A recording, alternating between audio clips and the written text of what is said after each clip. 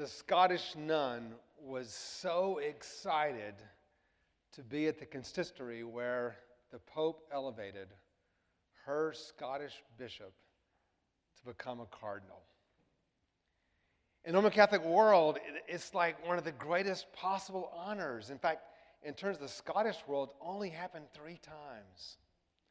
And the Scottish nun was so happy to be there, and she was waving her little St. Andrew's flag. Not a Union Jack, no, she's Scottish, nationalist.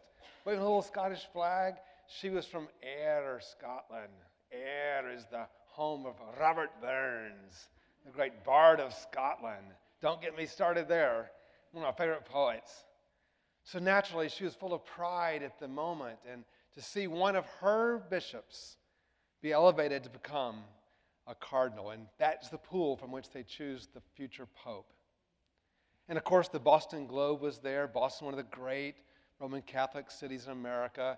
They had to be there. And this Boston Globe reporter saw this little Scottish nun with her full habit on, waving her little Scottish flag. And he said, we got to interview her. And so she shared how excited she was that her bishop had been elevated to this amazing position as cardinal. But then he asked a very interesting question. He said, wow, what do you feel about the future of Christianity? It was then that her bright face was darkened. And I will tell you exactly what she said, because I've never forgotten the exact words she said to the reporter. When her face darkened, she said these words: the churches are getting emptier and emptier, and there are just not any young people anymore.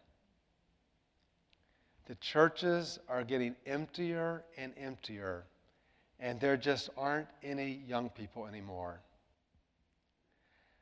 Now, from the point of view of that Scottish nun sitting in Scotland, who, from all that she possibly could know, that Western Europe was the heartland of Christianity. And from her point of view, as she looked around, if it was this bad in Scotland, it must really be bad everywhere else. Because she was in the reported heartland of the faith. The churches are just emptier and emptier, and there just aren't any young people anymore. Surely she experienced and expressed what many of us could too about what we now are calling the post-Christian West. But what she may not have fully understood clearly was not so much the story of, in the sad, ravaging story of the post-Christian West, but the other story of post-Western Christianity. Because the very world that she actually inhabited was a world that is teeming with new Christian communities all over the world. The all saints of the world, Chinese and Latino and African and Indian Christians in the Scots. Their church has never been more diverse or more global, more youthful than it is today. And so there's a vision of the church, in fact, in our own day, Matthew 24:14 being fulfilled in our very eyes when Christ says, and this gospel of the kingdom shall be preached in the whole world as a testimony to all nations, and then the end shall come. This is the world that we inhabit. And we turn to our text today in Isaiah 49. We are now in this series on servanthood, and I told you we'd spend the first 2 parts of this series, this is the second, on establishing the fact that before we can ever even talk about all the ways we can be servants in the world before the Lord and before the hurting world, we must first understand that there's only one servant in the world. It's Jesus Christ. He is the suffering servant in the world. And Isaiah, in his grand vision, his wonderful servant songs, we'll look at all of them eventually, but the second one today from Isaiah 49, 1-7. Now in this passage, the servant speaks in the opening of this chapter. And the servant addresses the nations of the world, right? Listen to me. It's a command for him. Listen to me, you islands. Hear this, you distant nations. So here is, there's a summoning of all the nations of the world to listen, because the servant is attentive and the servant is obeying the call of Yahweh. Now, I love Isaiah's interaction with this, that out of his own life, and of course, the servant himself reflected in Israel in verse 4. Because many of you in this room are future pastors, future leaders of the church, and counselors and teachers. And there'll be many moments, and we have trustees here, many of whom had a lot of years of experience in ministry, and they will say, yeah, where you experience Isaiah 49:4. Because in the text, he says, Lord, I have labored in vain. Where there's reek, emptiness. I've spent my strength for nothing and vanity.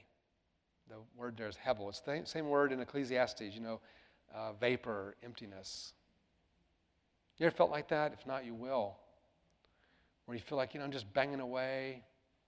And I look around and the church is getting emptier and emptier, and there just aren't any young people anymore. That is a lot of ministry. You feel like that. God invites us into that, actually, into his own rejection. And Isaiah felt that. He expressed that on behalf of the people. And we have this amazing, it's shocking, because if you ask Isaiah, and you were to say, Isaiah, if you could, and maybe all of us could just write down on a piece of paper, what is your greatest hope for the church? And you might say, I'm a Methodist pastor, if we could just, Lord, if you could just turn this denomination around. Oh, Lord, if you just revive this beleaguered group that's facing to find new ways of forgetting the gospel every day. Could you just bring remembrance back? We all have these kind of things we could write down on a piece of paper. And Isaiah would have said, Lord, if you just bring back those of Israel that are scattered and restore Jacob to yourself, that would be great. And think about the world he's living in. He's living in a world where the people of God are decimated. We all get that. We can see that around the world and around our own lives, many of our own denominations. Isaiah's greatest hope would restore the tribes of Jacob, bring back those of Israel I've kept. And what does the Lord say? What does Yahweh say to the servant? Now, Mara is our best reader, one of our best readers. Mara should be the one to read this, but I'll read it again. But, when you read this, you can't read it like, it's too small a thing. No. It is too small. It's too small a thing for you to be my servant, to restore the tribes of Jacob and bring back those of Israel I have kept. See, this is what we get caught in these eddies. We get caught in these kind of small ideas of what God is doing. And we think small. And here is Yahweh saying, it's too small. I will also make you a light for the nations, that you may bring my salvation to the ends of the earth. This is the great, Isaiah is not inventing some new commission. This is the original commission from Genesis 12:3, right? Where he said, Abram, on day one, with a man in exile, with a barren wife, and God says, in your seed, all nations will be blessed. That's the beginning of this great trajectory that runs through Isaiah and Psalm 87 all the way to Revelation 7:9. This is the great story. And the little Roman Catholic nun couldn't quite see it because we get caught in these eddies of despair that often happen in the life of the church. It's too small a thing for you to be my servant, restore the tribes of Jacob, bring back those of Israel I've kept. I'll also make you a light to the nations to bring my salvation to the ends of the earth. And the text actually says, as Mara brought out in the way she read it, it is not actually bring. It's not that the servant brings this message. He is the message. You are the servant. You are the ones. You are the light for the nations, that you may be my salvation to the ends of the earth. This is why Paul so insightfully, in kind of midrashic moment of Galatians. You know, there's John 3:16, then there's the epistle 3:16, Galatians 3:16, where Paul captures the gospel in that moment, that great moment where he says, when he said in Genesis 12:3, in your seed all nations will be blessed, he didn't say seeds, meaning all the descendants, but he said seed. There is one. Jesus Christ is the way in which this blessing comes to the nations. And I love the fact, especially today in this world, of how this blessing unfolds, because you think in light of all of the rebellion of the nations that's highlighted in Isaiah in this text, what you don't get from the servant is this kind of the Rehoboam solution, right? My little finger is thicker than my father's waist, right? The nations in rebellion, they're pushing back against God and the divine revelation. I can push back even harder. This is the world we live in, right? It's all about power dynamics, right? Everything is based on, justice today is power management. And we have something here, a power of humility, of love, of restoration, of promise. This is scandalizingly powerful. Nations coming to the light. Psalm 87, we read, it lists all of the great enemies of Israel. I mean, it's amazing. This little 7 verses psalm. I mean, it's almost, when you first read it, almost like a children's song. It's how do you say it? It's like it's subversively simple, because in this little 7-verse psalm, it lists all of the mortal enemies of Israel.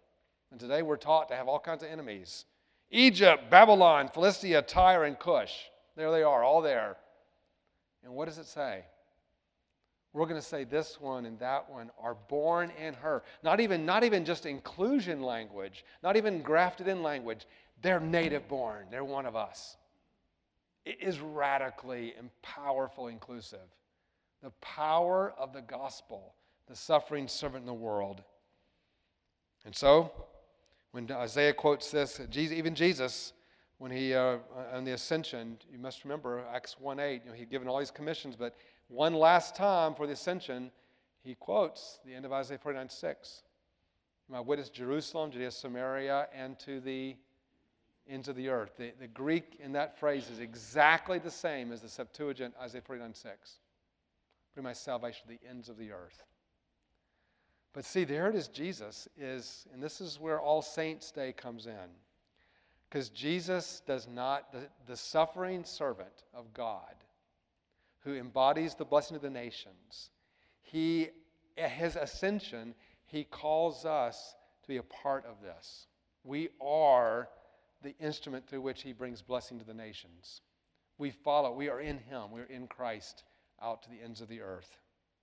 And when Paul, again, radically shocking, we saw last time how Matthew quotes the first servant song, Positive to Christ and Issues of Justice. Here, Paul quotes a second servant song in Acts 13:47. And he says to this, by the way, the context of this is, why are they leaving the synagogue and going out and preaching out to the open Gentiles? And so Paul says, this is the why we're preaching to the Gentiles. For this is what the Lord has commanded us. I have made you a light for the Gentiles. They bring my salvation to the ends of the earth. Did I read over it too fast, what he actually said? What he didn't say? What you expect Paul to say. He was a good, Gamaliel-trained Jew. You think he would have said, for this is what the Lord commanded him, the suffering servant. But he doesn't say that. Look at the text. It says, this is what the Lord commanded us. I'll make you a light to the nations, a light to the Gentiles. You see, Paul understood that we are part of this. This is the whole power of All Saints' Day. We are in this train that starts with Abraham in Genesis 12:3, goes all the way through Isaiah 49:6, Psalm 87, all the way through to the Great Commissions, and eventually Revelation 7:9. This is the great great ark, and it's so easy to get lost in Isaiah 49:4, get lost in all of that, and the churches are emptier and emptier, and there are no young people anymore, all of that.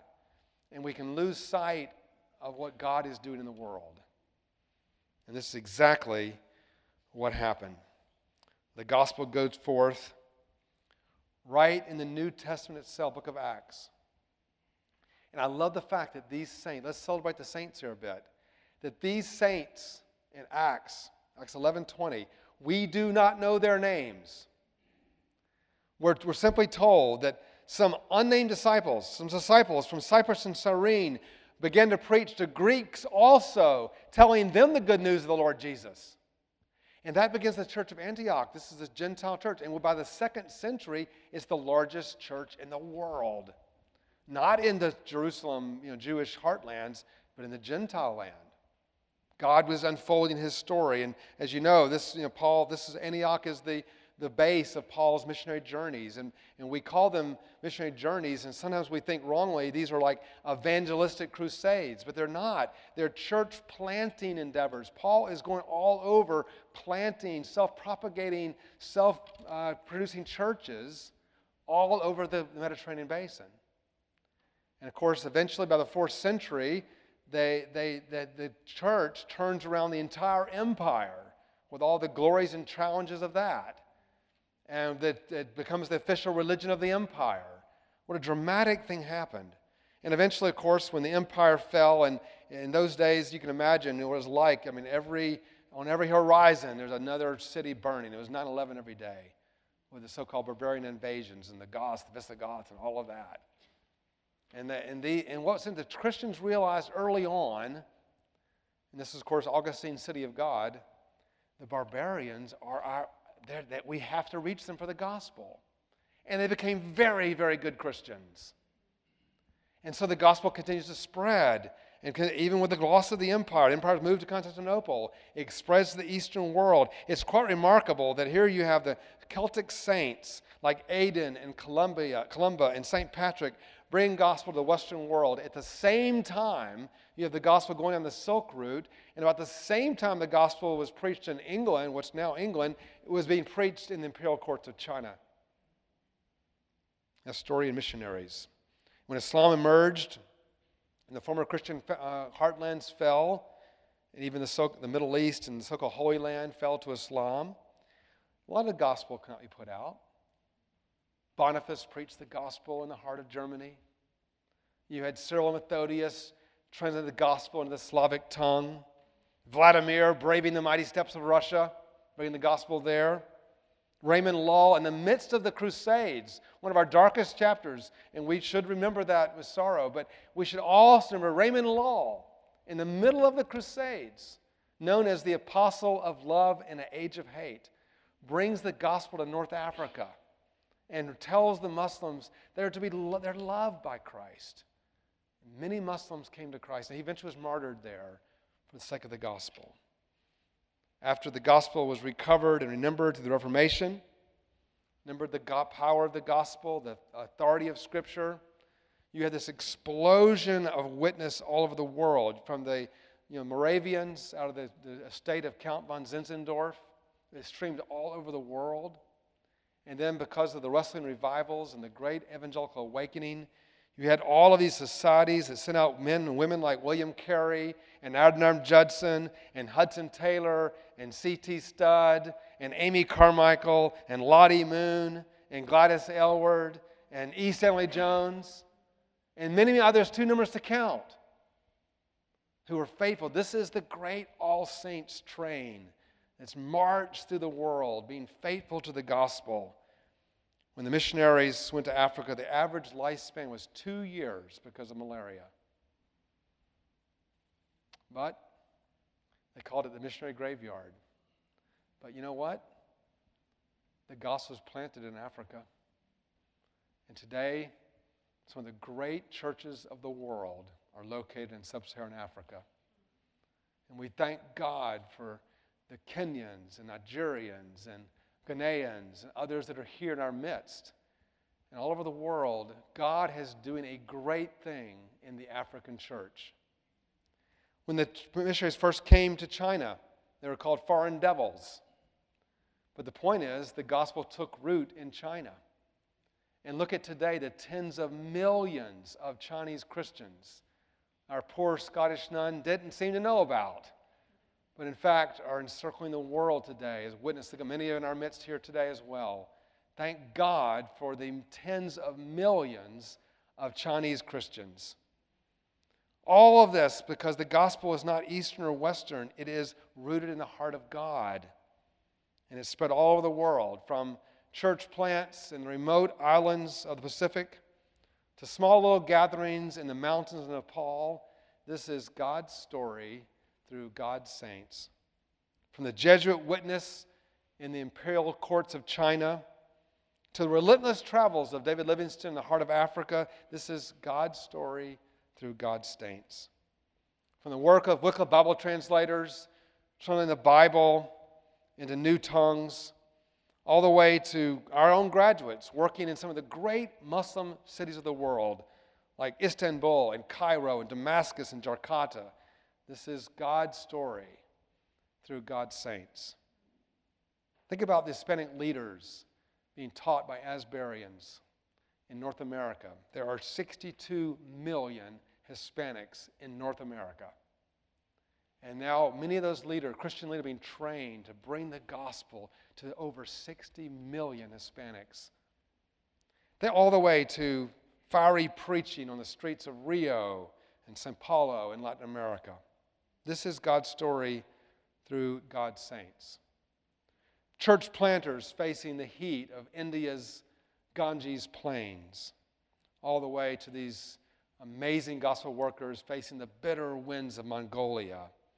You see, this is God's story through God's saints.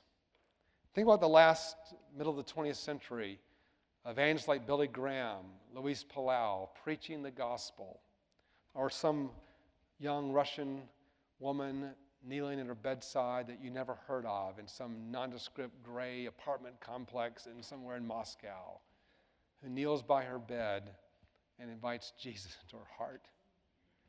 You see, this is God's story through God's saints. But the whole chain that begins in Genesis 12:3 runs down through history, all these saints, it comes to you. You have a chapter to write. We have to be faithful in our day.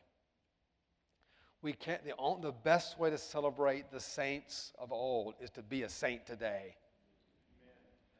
And it's much better. And I want to tell the Scottish nun this. Lord, she's probably with the Lord now. Well, she didn't need to be told now. She's with the Lord. She knows. But Lord, tell the Scottish nun there she's still in Scotland in the air. You know, it's much better to be a small part of something big than a big part of something small. And I don't care how discouraging you may find yourself at times, you are part of something great. That's the promise of Isaiah 49:6. Our own daughter occasionally calls us on the phone and will say to us, she's in her 11th year in Tanzania, Monialagwa. And she said to us, my life is a total waste. Because I have no fruit, nothing to show. But when she gets before the Lord reminds her and you and me, no, you're part of something great.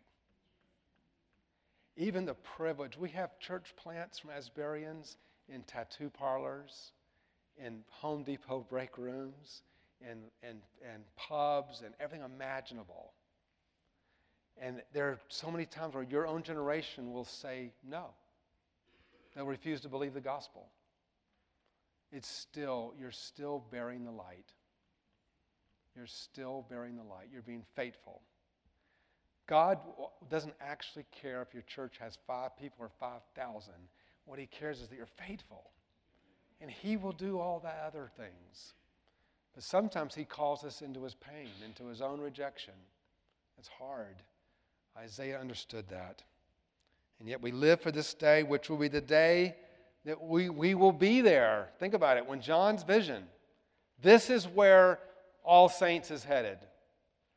John says, I looked, and behold, before me a multitude that no one could count. Hallelujah! No one could count, from every nation, every tribe, every tongue, before the throne for the Lamb. I'm going to live for that day. I want you to live for that day, because that's the story of All Saints. October 16, 1555, the Oxford martyrs were burned to death this month, 1555. Hugh Latimer, Nicholas Ridley, Thomas Cranmer. They were one of just over 300 killed, burned to death in 2 years under Mary. And as they were tied to the stake, think about it. They were tied to the stake, and they lit the fire that would burn them to death.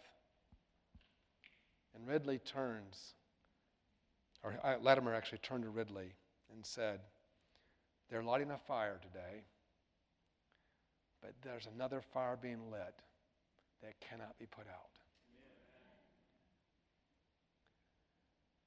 Yes, you might get caught in an eddy. We all do. We look around and say, like that Scottish nun, you might even have your little flag waving with your habit on.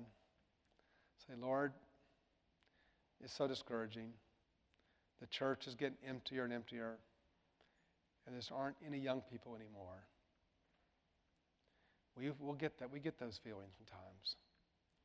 But never forget that the God story is about God saying, it is too small a thing for you to be my servant, to restore the tribe of Jacob.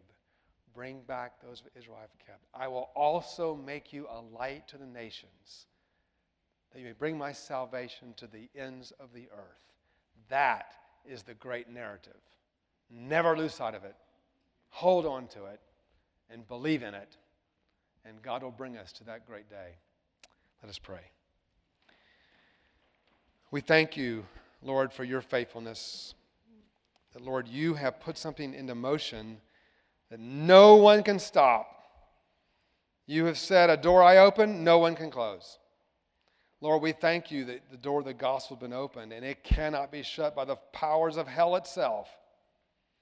And Lord, though we get discouraged, though we get caught in these despair moments in our church's dominations, we thank you, Lord, that the gospel is on the march around the world.